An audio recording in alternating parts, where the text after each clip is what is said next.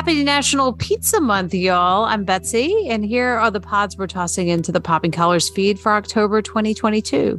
It's a deep dish on Popping Collars this month when Liz, Ricardo, Greg, and I explore the layers of our favorite pop culture calendar years. The only thing scarier than Papa John is our latest episode of The Canon, when our panel of special guests draft movies based on the works of Stephen King. Going on 30 is loaded with all the toppings this month when Greg and I go overboard discussing Terminator 2 Judgment Day.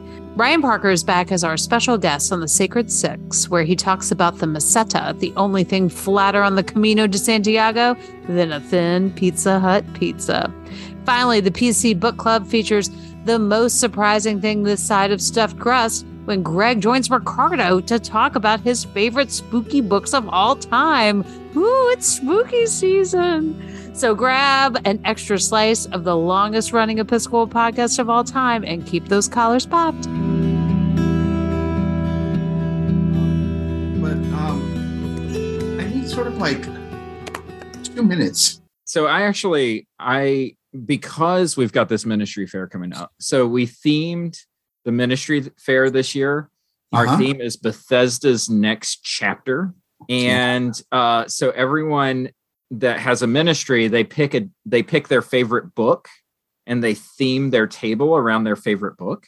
And so the Bethesda Movie Club, we chose Shawshank Redemption from the Stephen King short stories, right? The Seasons stories. Right.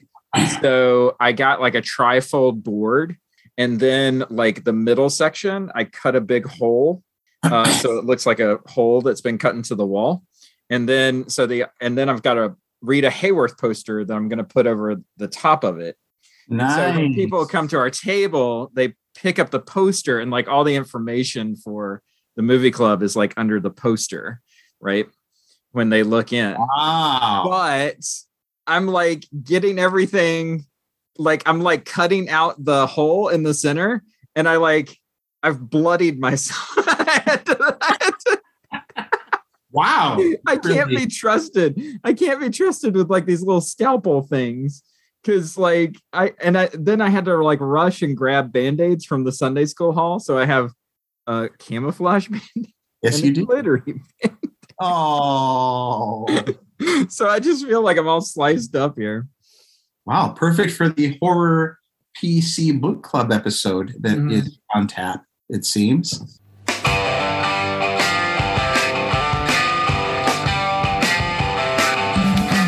Hello, everybody, and happy Spooktober, or Spookember, if you will.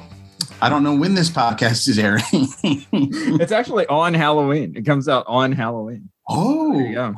Ooh, happy Halloween, everyone. My name is Ricardo Avila, and I have with me my co-host. Surprise, surprise, it is the Popping Collars Book Club, the PCBC, and yet it is not Liz. Something spooky is going on. Oh, that spooky sound that you hear is millions of phones flipping to the next podcast because they're like, wait, what do you mean Liz isn't here? Click. The Lizarati is tuning out.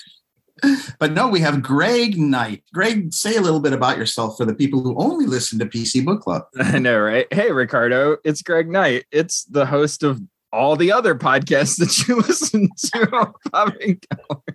Right. I am the associate for Christian formation here at Bethesda by the Sea, sunny Bethesda by the Sea, where it's always blazing hot on Halloween, which is something that you kind of have to get used to when you move down here. But I'm super excited to talk about spooky books. I know that I know Betsy's not a super horror fan, so she would not want to do this episode. I don't think Liz is a big horror person either, but I know you and I kind of are. And so I'm excited to have this conversation. Very good. Yeah. Well, I would say that, first of all, I'm Ricardo Avila, and I'm the rector at St. Luke's Episcopal Church, and also sunny, Los Gatos, not quite as humid and hot as Bethesda by the Sea, which is a good thing as far as I'm concerned. You know, I just want to say, I know we're sort of sliding around here, but I had my very first parishioner say that he started listening to the podcast. And it was like I don't know. It was like Maude getting a visit from the Jeffersons or something. It's like two worlds, you know. It's like, what's going on, really? And he said in the email, "You really know a lot about pop culture." Hey, I kind of like that. It's was relative. was that a good thing? Do you think that's a compliment? Like, it's one of those statements that's like, wait a second, are you saying I'm wasting my time? Yeah. No, he meant it as a compliment. Good. He's not like me throwing shade wherever I go. No, so it was kind of nice to feel that someone out there thinks I know a lot about pop culture. So Awesome. you have your first listener from Los Gatos who actually lives in San Diego, but there we are. Welcome to PCBC Spook Edition, the spooky edition of Popping Collars Book Club. Yeah, so we thought we'd mix it up a little in Halloween and scare you with a different co-host. And just wait. So, Greg, to answer your question, yeah, I used to love reading horror novels. I mean, I would always get yelled at by my mother for reading my Stephen King books. And why are you reading that thing? It's from the devil. And she didn't speak English, but you could tell from the book cover what was going on. A girl bathed in blood, or a vampire, The cover of, I always love the Pet Sematary cover, that cat face that's like, the big growling cat. Yeah. And did Cujo have like fangs in like the U and the J or something? Maybe. Yeah. For some reason, I always envision like a paw print or something. But yeah, maybe you're right. No, right. I don't think about it. Yeah. It being the season, we thought we would talk about horror books. It's a book club and it's the season. So Greg and I want to give you a recommendation, at least one recommendation each for. And I think we're going to be pretty free flowing, Greg. What are you thinking? Yeah, well, I was actually going to ask before we get into like recommendations for books and stuff. I'm glad that you mentioned this idea of like you as a kid kind of sneaking off to read horror books. I'm curious, like when you think of like the horror book genre, like it kind of has a little bit of that stain to it, right? Like you're kind of reading something that you shouldn't be reading. Do you ever get that feeling when you're sort of going down that road? Oh, heck yeah. The thing is, I don't really read horror anymore, but yeah, back then for sure, it was, I don't know, this side of, erotic stuff or something. Yeah. Yeah, you're right.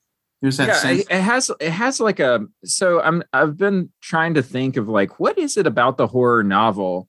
And of course, I come to the PCBC as, I really shouldn't be here. I'm not much of a book reader, but I'm always the guy that's coming on here talking about comics, but there's a real kind of history to that, right? Because like horror comics were always a big thing, and they were actually part of the reason why the comic book code was established, right? Because so many of these books from the 40s and 50s were featuring like graphic violence in them and stuff like that. And sometimes it would be under the guise of like a detective comic, but a lot of times it was just straight up horror comics, And there was this idea that, the horror genre kind of lived in this pulp world, like the idea of the pulp novel, that these are books that you wouldn't necessarily buy. You would kind of find like, stuffed away or something like that. And I don't know, like I always thought, like, I bet probably a lot more people read pulp novels and pulp comics than probably admit to it. Like, I bet we're like tapping into a big section of the reading audience right now. Conversation. That's right. We're secretly listening. Right. Greg, now, so you've just broken open this topic, and I just don't know if I'm crossing boundaries here, but you got me thinking. So first of all, when I started thinking of what am I going to suggest or recommend for a horror book, all I could think of were movies and shows, because horror really lends itself to the visual and to film, frankly. And so I had to get past that and be like, oh God, I loved The Exorcist. And actually, I read that book too. So I was thinking that how horror as a genre, I think certainly has come alive much more these days in film, obviously.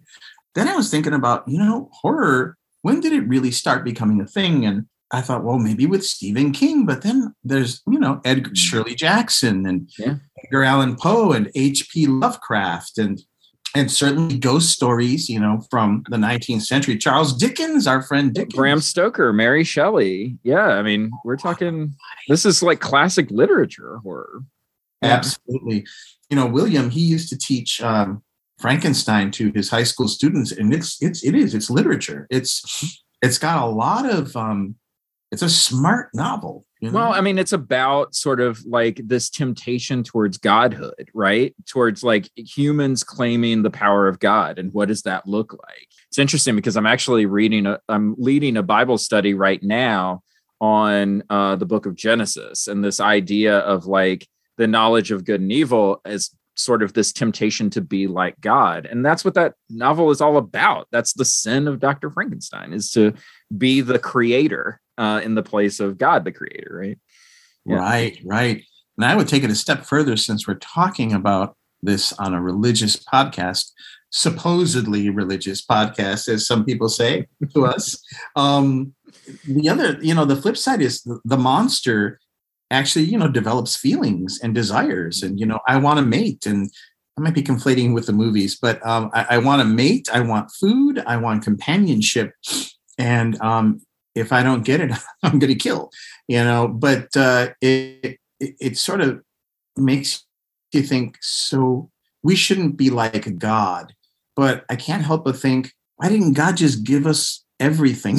To have these longings unfulfilled all the time in our lives. I mean, you sort of feel for the monster because, oh yeah, I didn't have a partner for a long time, or I've gone friendless or felt like an outcast and had the village chasing me with pitchforks. Not quite. Yeah. I mean, it really plays with this idea of what is a monster, right? Is the monster the abomination, or is Dr. Frankenstein the abomination? Like that's kind of the duality of that novel, I think. Yeah. Right. Can I just say something though? Like, you talked about horror movies, and I think you're so right. Like, it's so much easier to think in terms of movies. Because even when I think about, I imagine I'm going to be talking about Stephen King. I imagine we'll get into a lot of Stephen King because he's just such a giant in this genre, right? But, even when I think of like Stephen King stories, the images that come to mind are the movies. So like when I think about The Shining, it's the movie The Shining that comes to mind, not necessarily the novel. So I have this thing that I do every year. There's a website called Polygon.com. And they do this wonderful thing where it's kind of like an advent calendar for the month of October, where they just give you a new horror something to watch each day. And it's so wide ranging. It's wonderful. If you've never done it, this is their third year of doing it. And it's so wide ranging. Like, for instance, this year they've recommended Audition, which is like a Japanese horror film. They have like Dead Ringers, which is a Cronenberg body horror film. They have The Hunger with David Bowie. I know I texted you because one of the movies on there was Seconds, starring Rock Hudson, which was a really good movie. But then they also have like, episodes of Samurai Jack, where like he goes to a haunted house or something, like a cartoon. And, the visuals of horror movies are always just so thrilling, right? And the creativity of horror movies are always so thrilling. But the thing is, it's hard to like capture that in a book. It seems like book horror is doing something very different from like film horror. Film horror is trying to shock you. It's trying to like make you jump, like that kind of thing. Something jumps out at you. Book horror is more about dread, about foreboding, and sometimes just about something horrific, like a horrific description of something. But it's nothing's going to jump out at you and scare you. It's got to kind of boil under the surface, And it's kind of hard to do that, I think. Obviously, with a book and anything that's adapted to film, you get more background story on the characters, you invest more in wanting them to live, for example, or not be turned into a monster. And so it almost feels like the stakes are higher when you're reading a book. I mean, partly investing the time, but with movies, it'll be over in a couple of hours, or you can sort of get through it and then keep going. Okay. One of the reasons I think horror in written form, people are drawn to it, is it does delve into some, I don't, you know what? I don't know. I'm going to say this, and I'm not a psychologist or anything, but yeah, it brings up unmentionable stuff. It brings up killing and death and rage and fear. It manifests fear as monsters or sounds or the neighbor next door or the creepy child. And, I think about that stuff a lot. It's like, that person looks kind of like, just today, I was having breakfast in one of those old diners in South San Francisco. And the guy came in, he had a skateboard, but he had a big beard and sunglasses. And he had so much hair on his face. Yeah, you did not see any skin. And I said to my friend, look at it. He said, yeah, it's like Cousin It. Like scary. He had like a skateboard, all hair and big sunglasses and no skin and a hat, So we kind of skedaddled. Yeah. I mean, but it's all around. And maybe it's a way of, I don't know, a cathartic thing, maybe more in movies, but to just kind of let it play out in a safe environment of a book, which isn't always safe, but I'll say more about that later. Yeah. I mean, I think so. Like, I've said before, I think I just said it just now, like the horror genre is probably the most creative genre because you can go to places that are unreal. So like if you do a drama, like you have to stay like earthbound. You can't have aliens show up in the middle of your melodrama or something. And, just thinking of like how dependent movies or even just stories in general, television shows or stories are on, well, if we're going to tell this story, we need audiences to know what's going on, right? They need to already have some kind of investment before they come in. So that's kind of like why superheroes have kind of taken over movies, why like Game of Thrones is like back again. It's like, really? Like we can't just do something new. But like horror is always doing something new. Like there's like always, and yeah, I understand that like there was this glut of like Halloween movies and Nightmare Before Elm Street movies and Jason movies and stuff like that. But like if you look at like the horror movies that are currently in the market right now, they're all like original ideas. And they like even books and stuff, they're all kind of like really original creative ideas, because it's almost like, the thing that I like about sort of horror stories, however it is that they manifest, but especially in books, it's almost like describing a dream, It's like, it doesn't have to make sense. Like, it's just the feeling behind it. Like, that's what you're trying to convey. So that can be in a very realistic setting, or it can be in a very surrealistic setting. But that's kind of the benefit of the genre, is that you can go wherever your imagination takes you. You're not bound by anything, really. Right. And, yeah.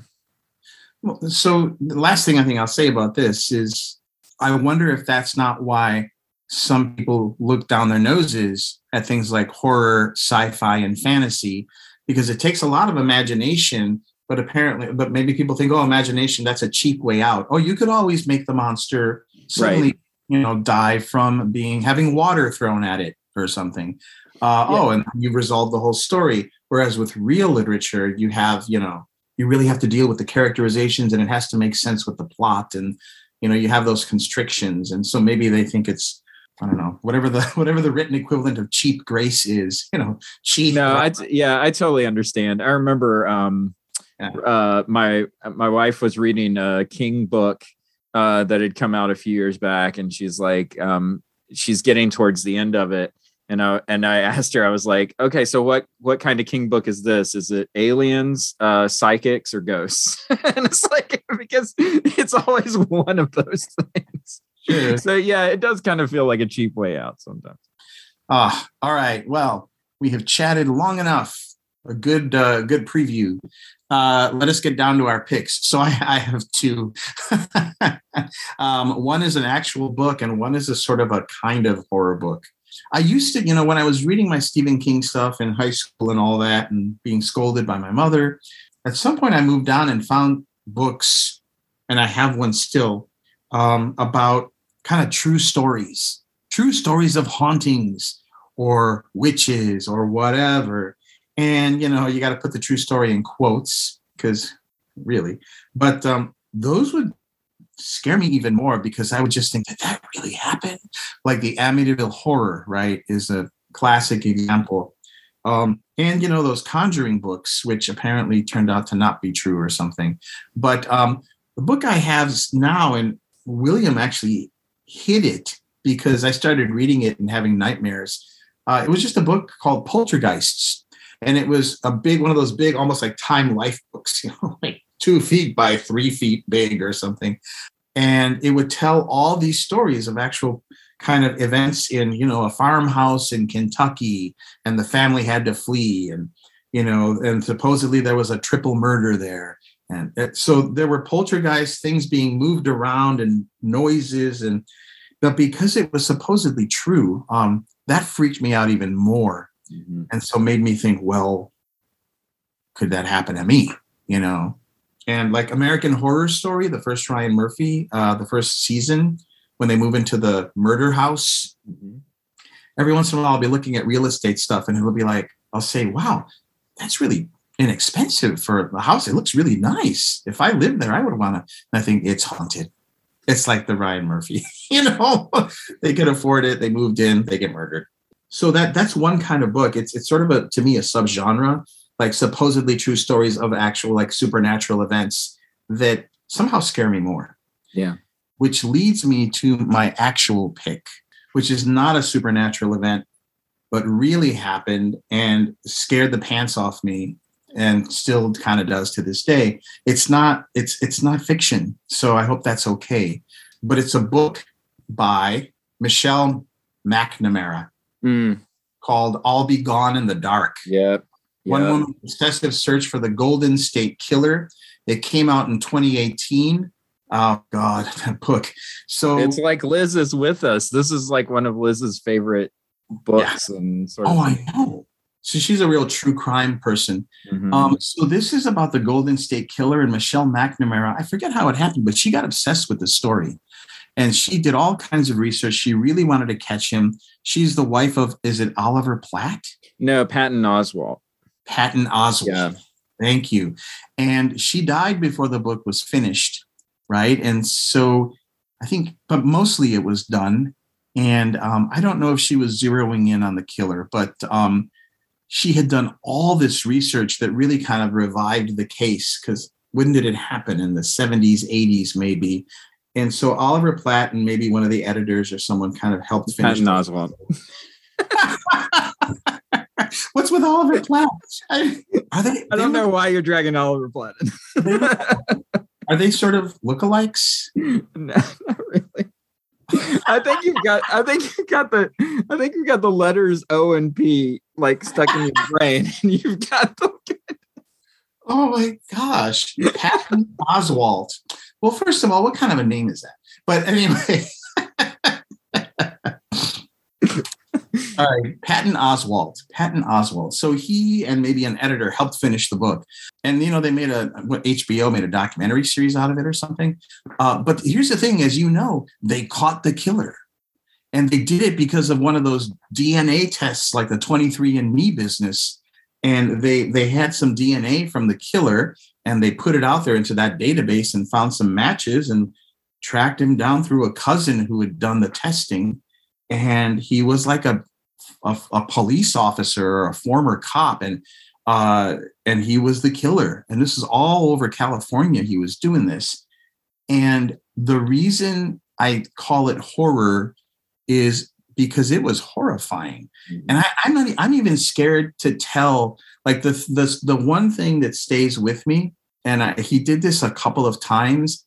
So, he killed women, he killed couples, he maybe killed men on occasion, but But one of the things that he did at least twice is he would break into someone's home in the middle of the night and, at gunpoint subdue them or something, and tie up the man and lie him on his stomach, and then take a teacup and a tea saucer and put it on his back and say, if I hear this move, she's dead. And the guy couldn't move because, and that to me is just horror incarnate, and I picture that scene and how sort of evilly ingenious it is. Just this simple household thing, a teacup and saucer. I don't know. I mean, to me, that's scarier than any Stephen King novel. And I would say that the other thing about that is I was so afraid, and I don't know, I was listening to the audiobook of it and it scared me so much. We lived on the first floor of a little apartment situation, and I would not let William open the windows ever again. In fact, I started to relent. And so we opened the windows, and then I swear I thought I heard something outside one night, and I got up and I pulled the curtains, and there were these two teenage older boys, like two people, like looking in the window. I flipped out. I thought, that's it. And they were like shirtless. I was like, what is happening? Why are they out there in the window? And the window was like up. And so I said, that's it, William.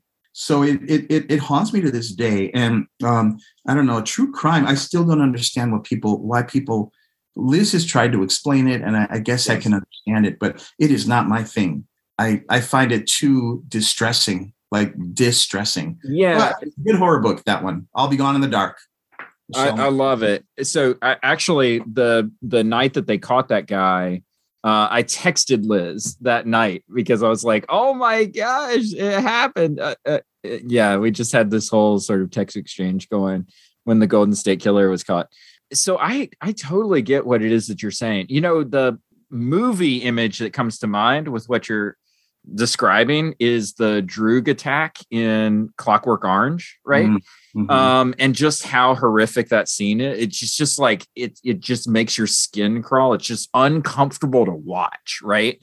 And the thing about, and again, like this is sort of that difference between movies and books. Like with a movie, it's kind of like, okay, shut my eyes. It's not going to last long. Like I can make it through this scene, that kind of thing. But with a book, it's going to go as fast as you're reading it. You get to this uncomfortable moment. It's like, do you keep going or do you stop? Right. And what is it that you need to do for yourself? Yeah. I totally like those creepy crawly moments are rough.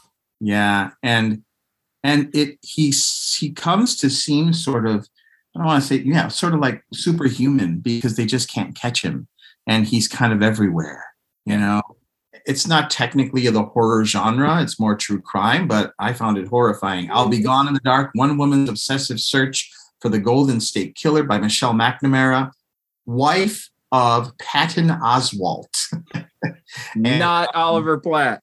No. And, as I said, she died before it was finished, but that book was influential. I mean, it sort of read the case and got them to, I think it was instrumental in. Yeah. And I think Patton Oswalt he tweeted out like a lovely thing to his deceased wife when he was caught about like, you did it, like that kind of thing. Yeah. Right. So that's my pick. Awesome. I love it. So my recommendation is going to be an oldie, but I should probably explain it a little bit. So my thing with horror, you were talking about sort of those evocative images kind of thing that can happen when you read a book. But I remember probably my first dalliance into horror books was the Scary Stories to Tell in the Dark series. That was like a classic sort of scholastic book series, right? And the stories were just regular urban folktale stuff that you would normally have, like Hook Hand, hanging on the car door and stuff like that. But the thing that the Scary Stories to Tell in the Dark book had going for it was that the artwork on the cover and in the book was so horrific. Ooh. Like it would give me like these nightmares just to sort of see these images. Like I always saw that book as like some kind of unholy tome where it was like, oh, there's so many creepy pictures in that book. I can't even open it. But it gave me this appreciation for the horror short story. Like you were talking about American Horror Story. I know that I watched maybe like the first 4 or 5 American Horror Stories, and invariably what ends up happening is that the first episode is great. The second episode is okay. And every episode after that is god awful, is like horrible. And what it sort of convinces me of is that horror is kind of best served quickly. And like give me the scenario, give me the stakes, and then get out. Like there's no need to sort of live in this sort of horrific world for a really long time. Now, really great movies do it well, but I find like short stories are the best way to go. So with that being said, on our very podcast, on our canon episode, you drafted Creepshow as one of your movies from the Stephen King canon. And I was like, oh, Creepshow. I remember watching that as a kid. I would love to check it out again. And so I did. I watched it again. And it's great, man. Oh my gosh. Hal Holbrook and Ted Danson's in that movie.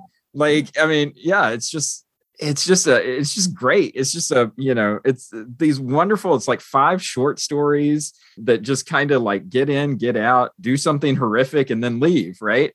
And so I was like, oh, Creepshow, that was really good. I wonder if Creepshow 2 is any good. So I fired up Creepshow 2. Turns out Creepshow 2 is not as good at all. But the one thing that Creepshow 2 does have going for it is that one of the stories in Creepshow 2 is The Raft, which is actually a Stephen King story. It's one of the very few stories from the Creepshow series that he had actually already written. It shows up in Skeleton Crew, which was his collection of short stories from the 80s. So Stephen King usually puts out like a collection of short stories like every decade or so. He has about 5 or 6 of them at this point. Some of them are very short, like Seasons, for instance, only has like 4 short stories in it, but some of them are very long. Like his first one, Night Shift, has, Graveyard Shift and things that went on to become movies that just started as short stories. Jerusalem's Lot is in that one, and like stuff like that. Yeah, so I was watching Creepshow 2 and The Raft came on. And if you've never seen Creepshow 2, I can explain this. This is super simple concept. It's basically this group of teenagers, 4 teenagers, are at this pond or lake or something like that. And they swim out to this raft in the middle of the lake. And they're just kind of like sunbathing, hanging out, doing teenagery stuff. And then at some point, like this oil slick starts to form kind of around the raft where they are. And one of them is like, oh, I wonder what this stuff is. And they reach down to touch it and it like eats their skin. It starts to eat them. And so they realize that like, oh, this thing is going to eat them if they get into the water. And so of course, like one by one, these teenagers start getting eaten by this little black oil slick thing in the water. And it's kind of like it's this great sort of horror scenario, and King is really good at this in things like Gerald's Game and Cujo and stuff like that. It's the situation that you find yourself in that you can't get out of, and there's like no way to get out of it that's going to, that you're not going to get hurt. And so you have these kids, they're stuck on this raft, they're either going to starve to death or they're going to get eaten by this thing in the water. And so it's like, how do I get out of this situation? And of course, like you opt for, well, maybe if the thing's eating somebody else, I can make a break for it, that kind of thing. And that's even more horrific. And so, so I was watching this in Creepshow 2 and I was like, oh my gosh, that's actually what an interesting setup for a story. And then actually, when you start to think about it, there's all kinds of stories that do. The Ruins. You remember that novel that came out where the kids were stuck on the Mayan temple or whatever. And they weren't allowed to leave. And like the plants started like trying to eat them and stuff. I was just going to bring that up. Yeah. Yeah. It's all these sort of like you're stuck in the situation kind of stories were great. So all that is to say that short stories are wonderful. Horror short stories are really great because it's kind of like the fun size candy of horror. It's like it's just enough to whet your appetite and then you move on to something else. And so I guess what I would say is I would recommend Skeleton Crew. I think it's I think it's a good one. It has that story, The Raft, like I said before. And then King does this wonderful thing where he just plays with like narrators of the story and how stories can be written. And sometimes he'll tie things into other novels that he's written. So for instance, like he'll write a short story, but it's set in the world of The Stand, and people, it's like a short story about like people surviving the plague from The Stand and stuff like that. So yeah, I would recommend Skeleton Crew or just any Stephen King short story collection that you can find. So nice. Thank you. Oh my gosh. The Ruins that you mentioned. Oh, see, I found that distressing as well. That was distressing. Oh my Lord. This sentient plant, right? It becomes sort of a god for the people who live around it. And as long as they keep feeding it humans, it won't attack them. Mm-hmm. And so they have to stay these people going there, and they take them on a tour. Oh, we want to show you the ruins and it's going to be great. And then they get stuck and the tour guides get to leave. And if they try to escape, they get shot. Right. By the people who are watching. Right. Mm-hmm. And I found that depressing. But I mean, I don't know. I don't know if I forget who wrote The Ruins. I want to say Scott somebody. Hey, Siri, who wrote the horror novel The Ruins? Okay, I found this on the web for who wrote the horror Scott novel Smith. The Ruins. Check it out. Scott Smith. That's not memorable, but it's just, and you like some of the characters on the little at the ruins, and you want them to survive. And the short story. So, is it called Seasons? I thought it was called Different Seasons. Oh, it may be called Different Seasons. Yeah, I wasn't sure. I remember the book cover and the Skeleton Crew book cover. Yeah, had Different Seasons. Yeah. Is it? Oh, okay, good. But the Skeleton Crew had the monkey with the little symbols, right? Oh no, I think you're thinking of something else. Yeah, I think you're thinking of Skeleton Crew was the one that had like the bird on the cover, like the crow. It was kind of like what's that? Like the Rorschach test kind of cover.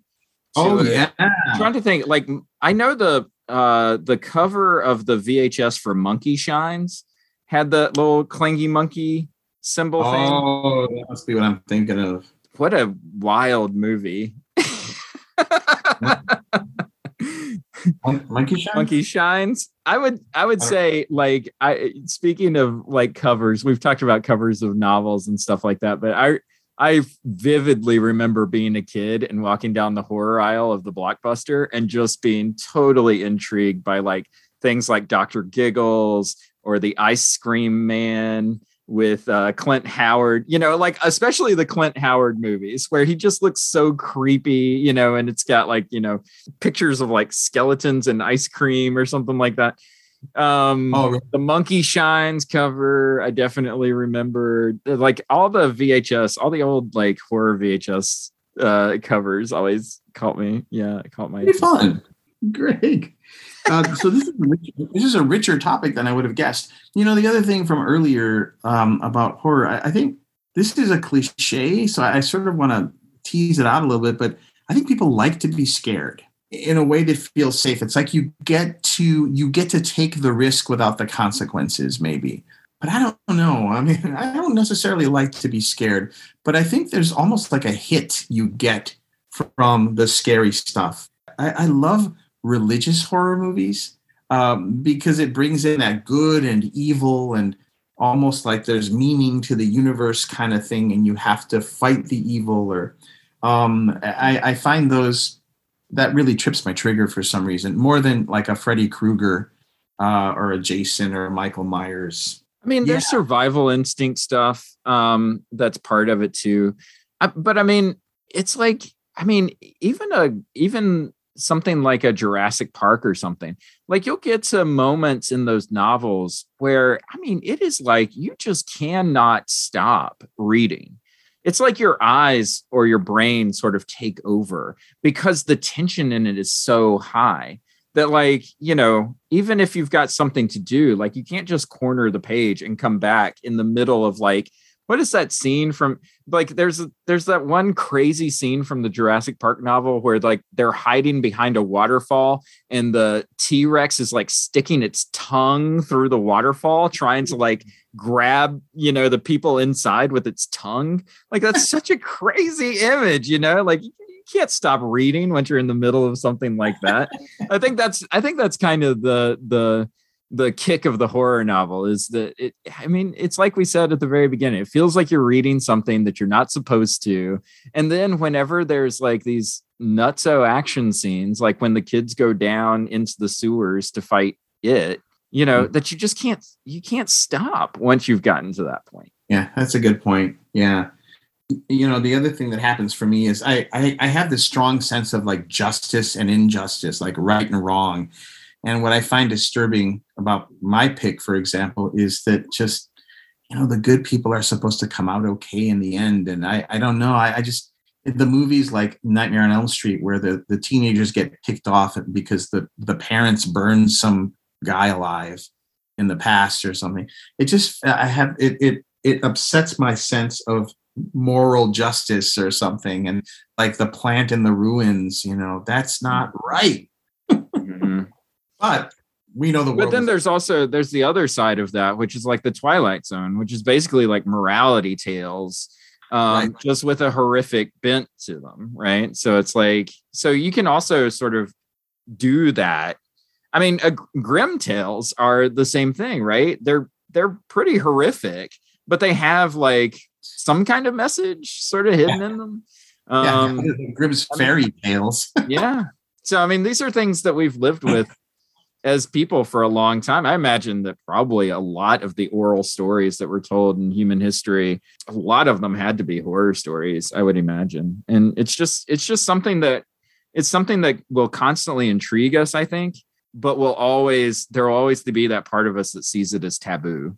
I think there's a part of me that wants the moral order of the universe to be restored. And maybe horror is one way of kind of challenging and upsetting that. And so when it doesn't get restored after, I find myself a little messed up, you know.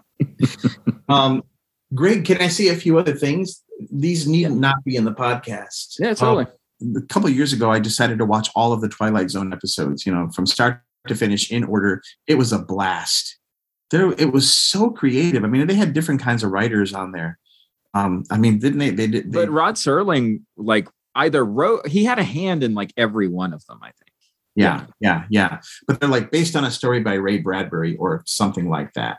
But the William Shatner one, where he's up in the airplane and the gremlin is on the wing trying to sabotage, and nobody believes him because he's just coming back from a mental breakdown, and he's sitting next to his wife, I think, on the airplane.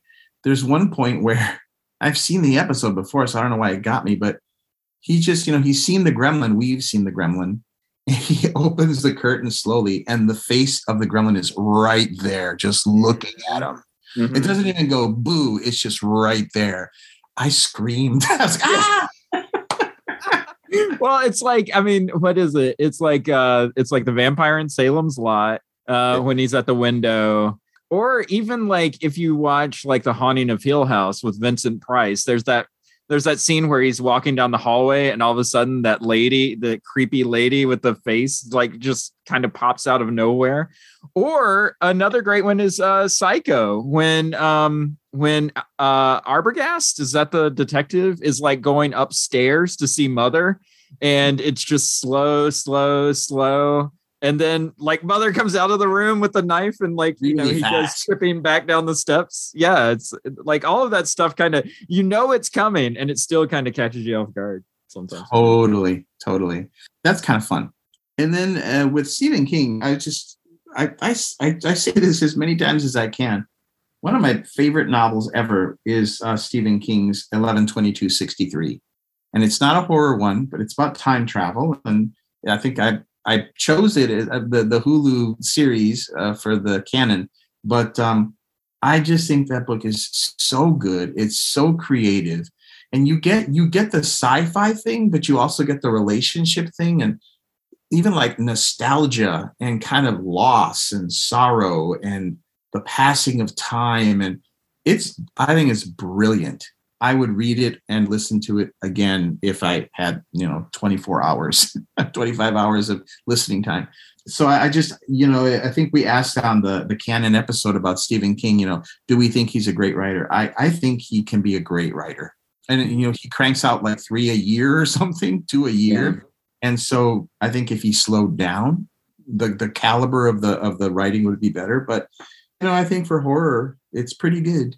It just gets a little repetitive, maybe, Yeah, I mean, it does get a little repetitive, but the level of creativity it takes to put out a novel a year, unbelievable to me. That is off the charts talent, in my mind. So, do you have a favorite Stephen King novel? Oh, I probably, if I had, I would probably say The Stand, which is probably what everybody else would say too. And it's not even like, the funny thing about my love for The Stand is, and this is so church nerd of me, like, it's not even the fun parts of The Stand that I love. Like, I love the committee meetings where they're trying to reform society in Boulder, Colorado. And so they start like a steering committee or something. I love that part of the book. Gosh. Well, some would say that's the true horror.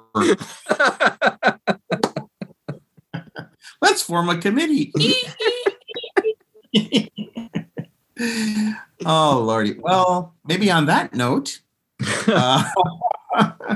that concludes our spooky episode of the PCBC, the Popping Collars Book Club. I would like to thank my co-host Greg Knight for stepping out of his. What is this technically you stepping out of your going on? Yeah, we made a trade. So I'm here this month so that you can hear Betsy and Liz talk about Thelma and Louise on Going on 30 next month. So that's what's happened this time around. Nice. Oh, there's a little preview for you, a little tickle trailer. So without further scares, this has been your co-host Ricardo Avila with Greg Knight. We don't have to do all the things here, do we? No. Okay, keep heavens no. Go trick or treating. Happy Halloween. Happy Halloween. Eat that candy. Share it with someone you love. And don't keep all the best ones to yourself. That's right. I've got a stash of Reese's peanut butter cups hidden over here. So good. Well, so go out there, have a little fun, scare a little bit, be scared a little bit, and keep those collars popped. Paw, paw.